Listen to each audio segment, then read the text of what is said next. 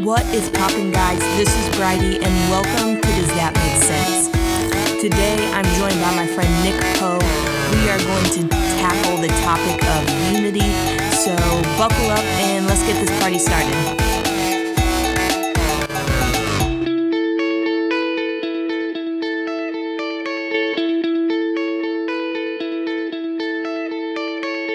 Welcome to episode 2. I am joined by my friend Nick Poe. Nick, welcome. Thank you. Thanks for having me. Glad to be here. I feel like this is a smidge awkward. I know that's just me, though, but... I live in awkward, so I'm okay. That is true. You're probably one of the most awkward people I know, but it makes everybody else feel comfortable, so it's fine. So, yeah. So today we are going to talk about unity. And this is actually one of my favorite subjects to talk about because it's pretty much non-existent right now. What do you think about that? Yeah. It's we have a misconception about what unity is. And because of our misconception, we think it's unattainable and we don't even try. Generally speaking, we don't try to have union. Usually when we have union, it just comes organically. It comes, like I have this idea that there are 2 dimensions of unity. So the first would be agreement-based unity. Right. That's when you have union because you agree, right. Which is really easy to find. Yeah, that's my favorite. If you're at the mall and you see someone with a Chipotle shirt on, you immediately have unity with that person because you agree that Chipotle is amazing. Yep. So whether it's something stupid like food or something serious like faith, politics, or even like a middle ground thing like sports, when you have someone who agrees with you, there's automatically unity that's created where you can lock arms, you can partner with this person because you agree. And that's even biblical. Like the book of Amos says, how can 2 people walk together unless they be in agreement? So there's this strength in agreement. But there is a greater dimension of unity that's available. Do you want to know what it is? I'm dying, so please tell me. Love-based unity, which is a higher notch. Yeah. If you look at a ladder, you've got bottom rung unity, which would be agreement-based. But then up towards the top, you have love-based unity, which says, hey, even if we disagree, right, we're still going to be in unity. We're still going to function together. We're still going to live in this thing called society and be effective people and have an effective relationship. Right. And I really think, like, for example, in marriage, you have to graduate from agreement-based unity to love-based unity because you will disagree with your spouse. Absolutely. If any family relationship, a sibling, a parent, there will be disagreement. So you have to make that leap, that promotion from just agreement-based to love-based unity, where you look at someone and say, listen, we don't agree on everything, but what you say, I'm willing to eat the meat and spit out the bones. Right. I'm willing to apply what I appreciate from you and not dismiss you or discount you just because we have certain disagreements. And that's the higher place to graduate into, I think. And you said it best, like marriage is literally the perfect example of that. Because if you think about it, when you marry somebody, there is no way on earth you are going to like or believe or agree on every single thing. And if you do, you're robots. It's like Stepford Wives stuff. It's super weird.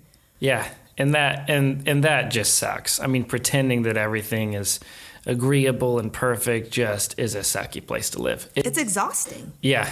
It's almost like it's not even worth it. Like I would rather just go sit in a hole than try and act like, my life is perfect and everything is all together when that's not helpful for me or people looking from the outside in. Yeah. Like what is that representing to other people? Right. Exactly.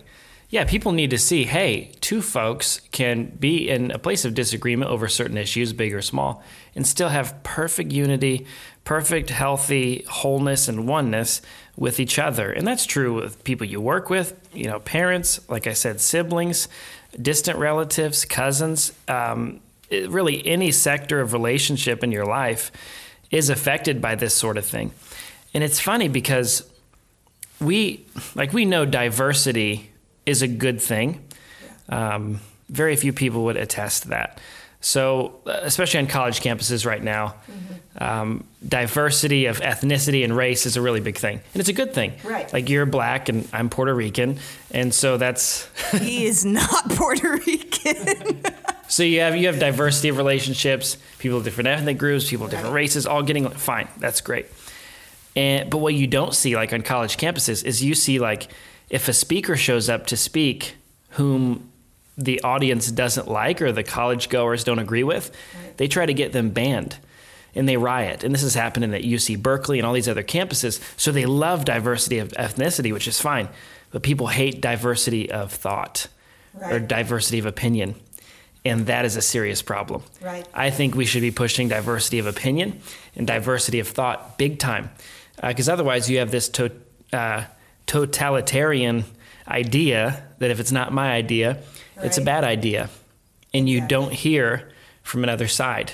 Right. Like, I've got really strong opinions on politics, on faith, on cheese, on Yes, you do. about everything. Yes. But I can't afford to get stuck in an echo chamber of thought. I've got to be able to listen to an outside voice to burst that bubble so that I can hear from someone else and potentially have great unity with someone across the aisle. And people have this misunderstanding that to be in unity with other people, you do have to have that power of agreement. If I don't think like you, if I don't look like you, or if I don't believe like you, then I can't be in relationship with you. And I think that's the biggest misconception that we have in our society today. And it causes so much, not only division, but it causes insecurity. Because I think that's one of the biggest roadblocks in us having unity between races and political, beliefs and things like that. Because we believe if we can't think for ourselves, like, we have to like cling to somebody else's belief. But if we do believe for ourselves, then somebody else is going to come in and make us feel stupid for what we believe. Mm-hmm. But at the end, like, do you really believe that then? Like, if you're so insecure about what you believe, I mean, that to me doesn't sound like belief at all. Right, exactly. We really over-evaluate our belief system, and we make sure that our bias fits into the group that we're supposed to fit into. Right. I'm trying to think of the best way to explain that. It's like if you're forming a political belief, for example, you should look at the facts, look at the history, look at the data, look at the future, and draw your assumptions based on what you believe is best. Right. Instead, what we do is we say, I like this person, so I'm going to agree with them before ever hearing what they have to say. Exactly. Then you're just a drone. You're a reproduction of someone else's thought, which isn't healthy. You should be independent in that fashion. Right. And it also just causes complete confusion for anybody else because they're trying to figure out, okay, where do you stand? What do you believe? And then you kind of look foolish because you don't even know how to explain yourself to other people. Mm-hmm. And in the midst of it, you build a wall around yourself. And unless someone else agrees with you and thinks like you and passes the litmus test, you're not going to invite them in the door. Right. So then you have all these little segregated microcosms of thought and opinion and politics and faith all over society, and you have no diversity of opinion and no unity. And here's the thing. Here's why unity is so important, because unity produces synergy. And that sounds like a line you'd hear at like a Tony Robbins event, but it's a real thing. Synergy just means groups working together in a flow that produces results, productivity. So if you don't like unity or you don't like to hear about unity, just realize the car you're driving came together because of unity. Right. Ford Motor Company got an assembly line together where people came and worked hard and put that thing together. Your favorite products, your iPhone, the government, your house, everything we enjoy is the result of synergy. It's the result of unity between people groups who work together to get something done, work together to reach a common goal. And so I really think we'll see a more productive society if we'll find unity. And that doesn't mean you have to agree on everything. You certainly won't. Or you shouldn't be this bubble of people who all think alike, sound alike, and talk alike. Right. But within the disagreement, you say, hey, we still have common ground. That common ground is we're people made in the image of God. We're right. people with value. We're people with potential here on the earth for a purpose. Right. Yeah. And life would be so boring if we just continued to agree on everything. Like the fact that I'm biracial and I was raised in an all-white family, when people look from the outside in, they gather this opinion that I am one way and not another way.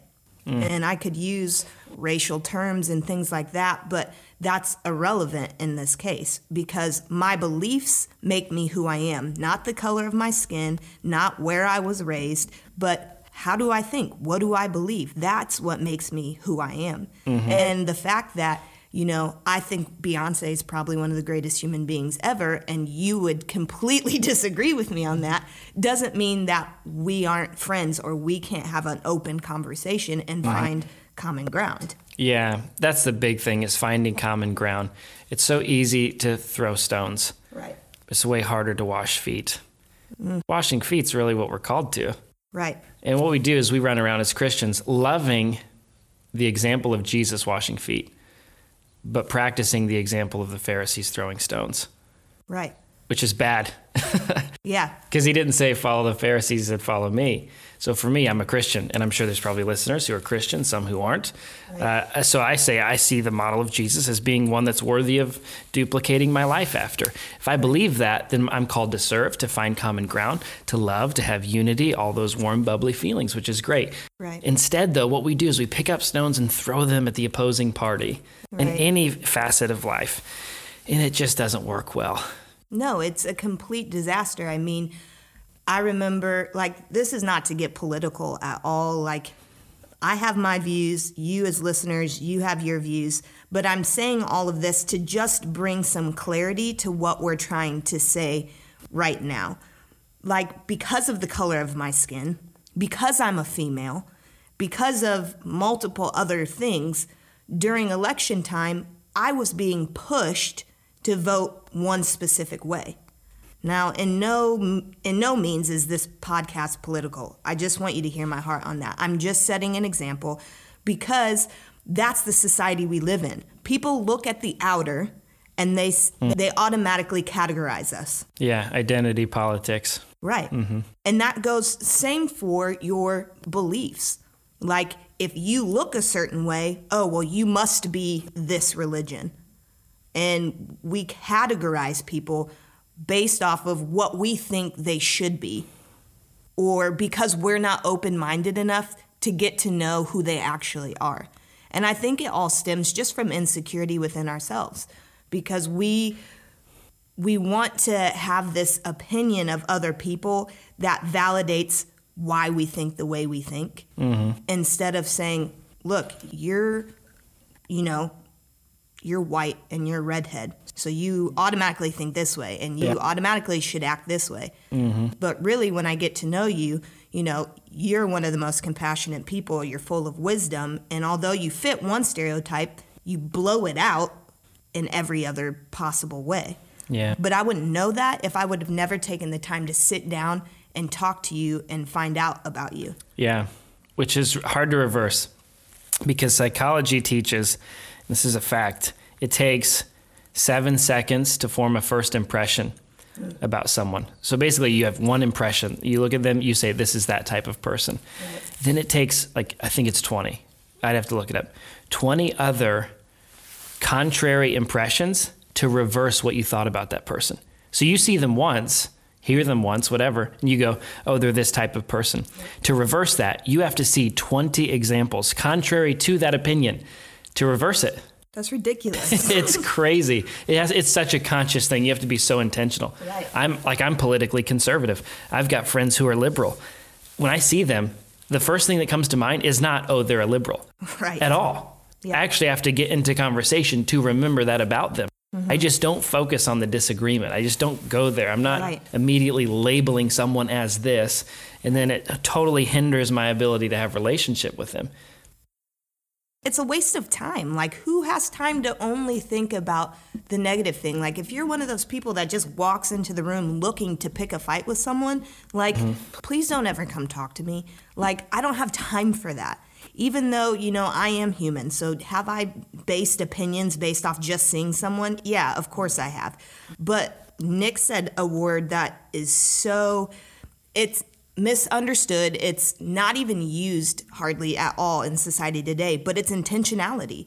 Like, you have to be so specifically intentional when you meet somebody, when you walk into a room at an event that you've never been to before, and you have to say, you know what, I'm throwing out all my pre-prejudice that I've walked in here with, and I'm just going to come in with an open mind. And that's hard to do, but it is so worth it in the long run. Like, I have learned more about not only myself, but about people who I interact with on a daily basis, about having an open mind instead of just assuming things about them. Yeah. So I think there's a real cure for disunity. And I'll share two quick stories. One is the anecdote we were going to start with. Oh, yeah. So we were going to start with an anecdotal story. Sorry. Here we go. It's an artist picture of what hell's like. Have you seen it or heard of it? No. It's a popular analogy, and this artist portrayed what they thought hell was like. And whether you're a believer in God or the afterlife or not, I think everybody has a picture of what hell would be like. Right. For some people, it's, a Nickelback album on repeat. For other people, that's my hell. Right. I mean, we all have different pictures of hell. So this picture paints an image of food at the middle of a table, and people are sitting on either side of the table. And everyone has a really long spoon strapped to their hand. And the spoon, if they go in and get the food, is too long for the person to feed themselves. So you can imagine if you have a 3-foot spoon in your hand, you can't feed yourself with that spoon. And their hands are locked in. They can't do anything about it.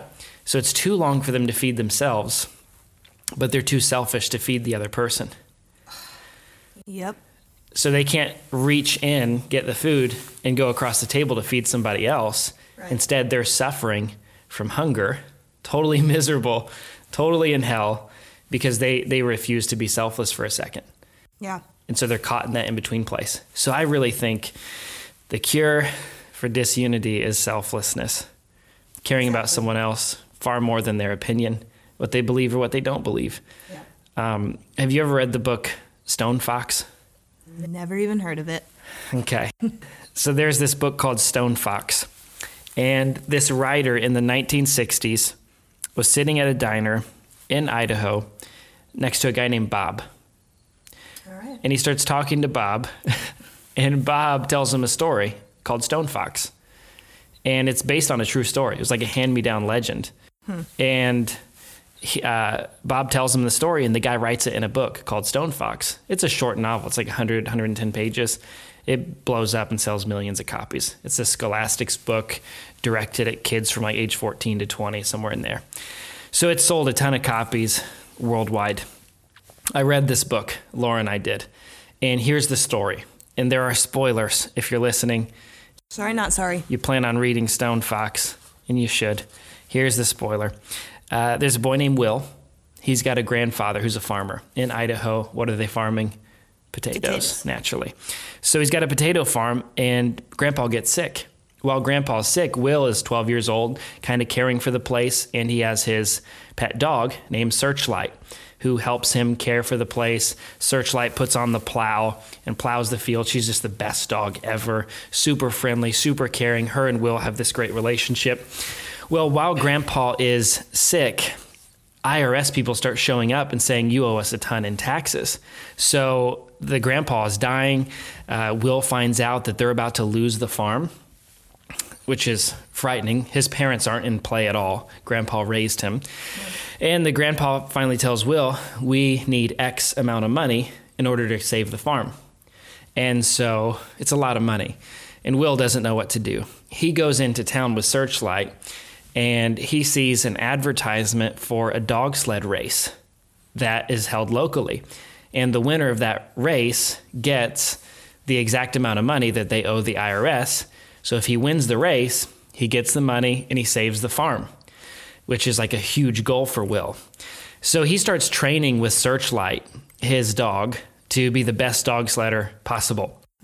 The problem is people start talking in the town and they say, hey, you know, there's a guy named Stone Fox who you're going to race against on race day.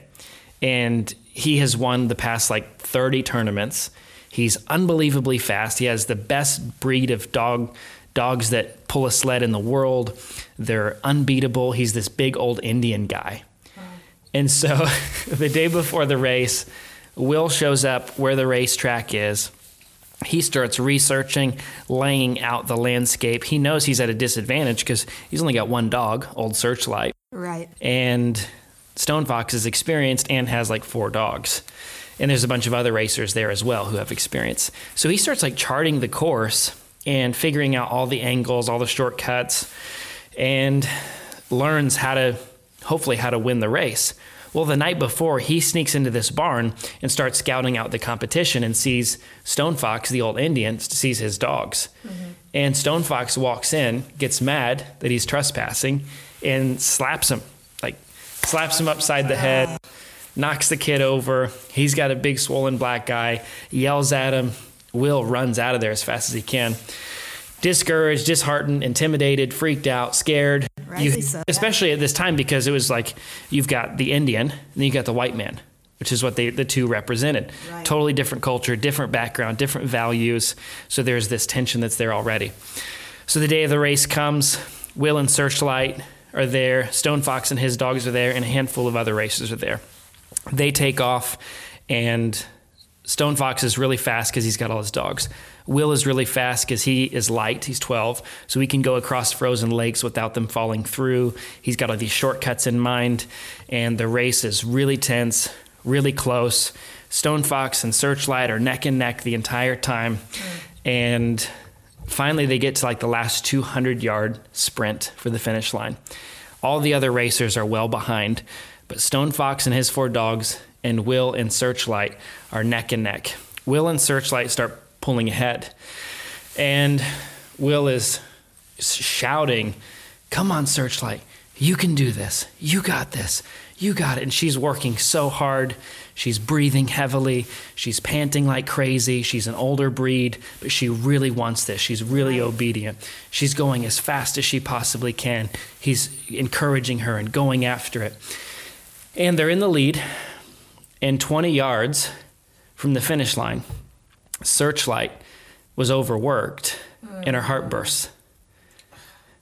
And so she dies. It's so sad. And the way the book describes is super sad. The sled tumbles over, Will falls out, Searchlight's dead. And we were reading this book thinking this is going to be really lovely and sweet ending. We were on our way to meet a realtor. Laura's reading it out loud. She starts weeping. She starts crying so hard. And she's like, "I've got to meet a realtor in a minute. I didn't know it would be like this."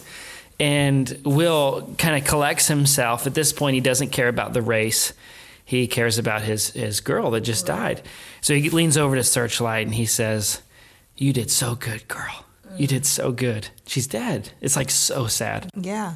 And Stone Fox, the ruthless, cold, abusive old Indian, stops when he approaches the scene and sees Will hovering over his dog. And he looks down, pulls out a gun, draws a big line in the snow. All the other racers approach, and Stone Fox fires his shotgun.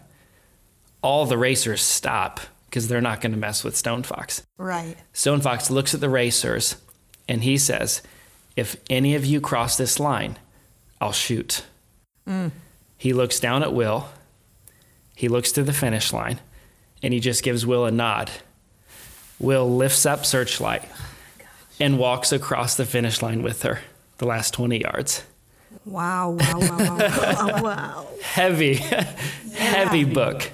Yeah. But what you see is this beautiful picture of 2 people from totally different backgrounds, totally opposing cultures, where there's a lot of tension. They both have a common goal, and that's to win. Yeah. And Stone Fox is willing to say in that moment, "Hey, you need this more than me." Right. And I think that we as a people whether you're Christian, non-Christian, Buddhist, whatever you might be, we're all going after the same thing, which is, for the most part, which is physical, spiritual, mental prosperity on some level. Yeah. On one level or the other. And to find unity in all this, I think we've got to be willing to look at people sometimes and say, you need this more than me. Yeah. And to lend, to help people when they're down, to prefer somebody else, to reach across the aisle and say, I'm going to give to you because I think you really need this right now, despite disagreement, despite different backgrounds. And I think that's the cure. I think that's how you see beautiful, gorgeous displays of love in the earth, like you see with Old Stone Fox.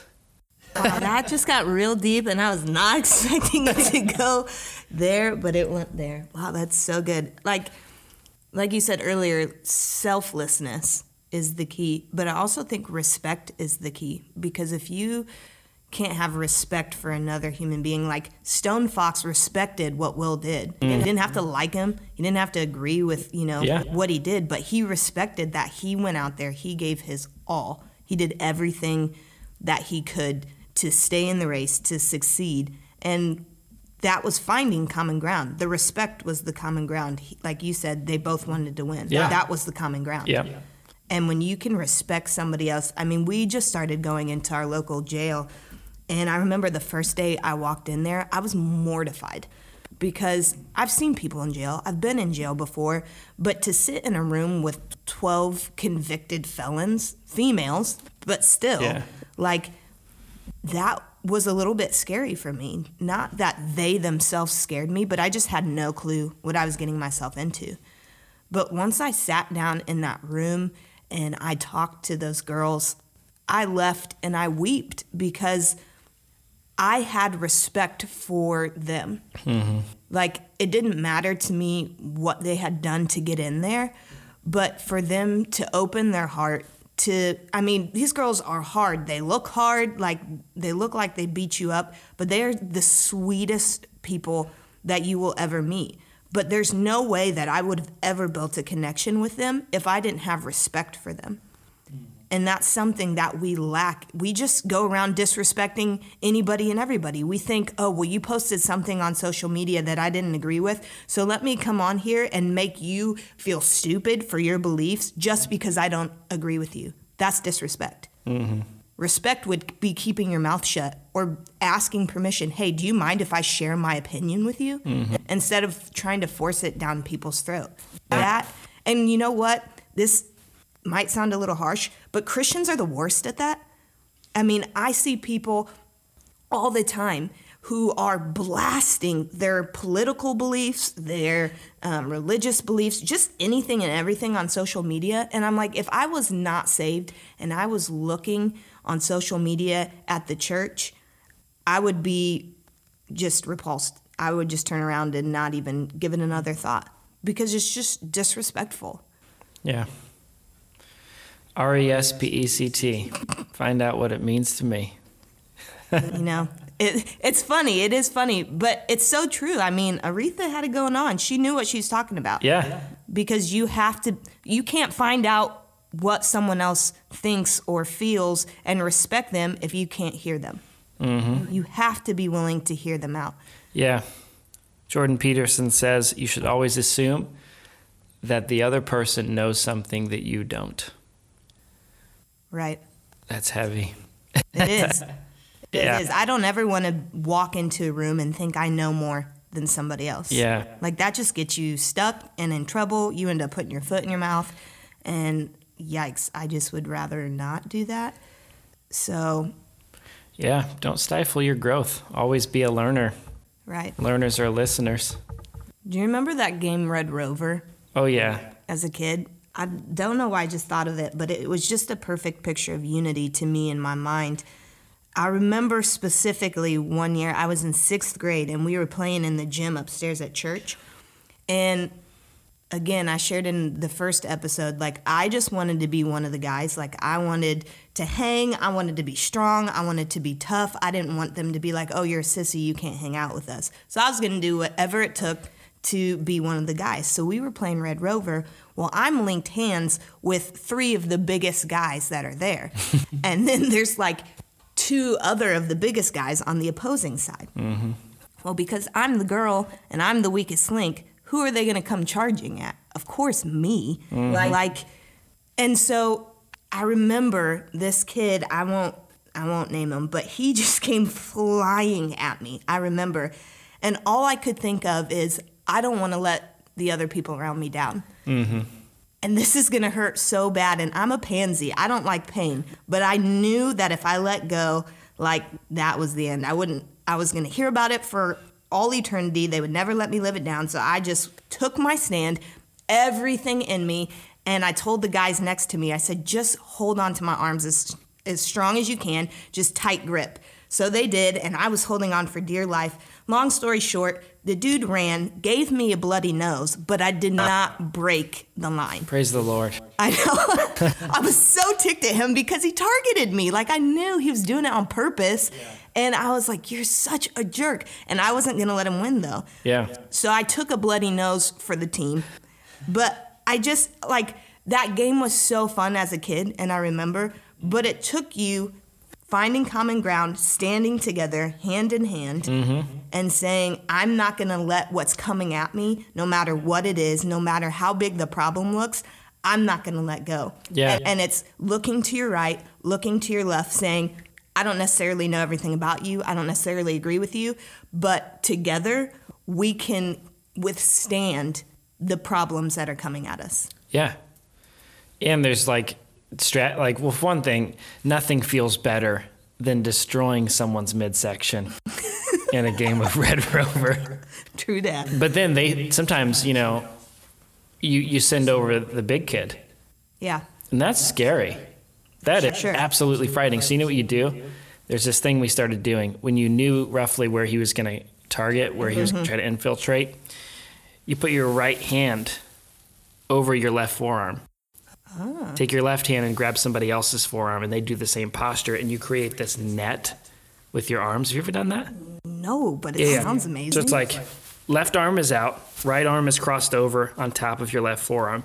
Then you grab that person's right forearm. They grab your right forearm or left forearm. And what you do is you create this square net thing that's indestructible. Your arms will fall off of your shoulders before this thing breaks. Oh, yeah. And so there's strategy. You increase. You say, okay, here we're going to fortify this area. We're going to strengthen this area. And to pull together an analogy, right. You do that within organizations, within families, within marriages, within cultures. You strengthen your bond. You strengthen your unity. And it's often done through diversity. Adversity. Yeah. Through, someone. Both, though. Yeah, exactly. Yeah, true. So someone tries to break into your Red Rover thingy. That's going to strengthen the bond of the people who are on the line. Likewise, I heard someone say recently, if you're at a wedding out of town, you're bunking in a room with your cousin who you don't know at all, mm-hmm. and the plumbing breaks and water's everywhere, and you two have to fix it together. You're going to know each other way better and joke around and laugh and have memories and stories to tell. And you're going to know them better than you know a whole lot of your other family members because there was adversity, because something went wrong and you tackled it together. So you can find, I think, a greater measure of unity through adversity as well. So before we end, one more question. Why is unity not boring? Why is unity not boring? Probably because of the last 30 minutes of this podcast and everything we've covered. It produces everything that we know that exists. Right. They say Rome wasn't built in a day, talking about how things take time. Mm-hmm. I would say Rome wasn't built by one person. Right. There's a whole lot of unity that it takes to build anything of value. Yeah. So if you want to be productive and receive things that are productive, learn to find common ground and unity with people. That's not boring. That's as fun as it gets. Right. Yeah. Because if you're only meeting with the same people who you think like and believe like, you're going to have the same conversation over and over and over again. And then it's going to get mundane and boring. And then you're just going to give up and you're not going to be a part of the fight or a part of the solution because you're like, well, been there, done that, But if you're willing to get outside of your comfort zone, and that's my challenge to you this week is Get outside your comfort zone. Find someone that you maybe disagree with and just see why they believe what they believe. But do it from a place of respect, not with a place of defensiveness. Because I think that's one of the things that we do so frequently is we just get super defensive. When it goes against what we believe, we try to defend it. Yeah. Well, I don't have to defend what I believe because I live it out. You're not, that doesn't affect me. Yeah. So I think that helps to have an open mind. It's good stuff. Agreed. Good stuff. Thanks for being on here. Of course. Thanks for talking with us. I'm sure you'll hear from Nick again because he's one of my favorite people to talk with about things like this, because even though we always don't agree on everything, we do have a lot of common ground at the same time. Yeah. And I learned a lot from him, and I hope you guys did as well. Again, this is just a foundation. This is just setting up for where we're going next, because you have to learn to be authentic, and you have to learn how to have unity with the people around you in your life, outside of your life, just in general. Otherwise, we are going to be a part of the problem and not the solution. So I will catch you guys on the next episode.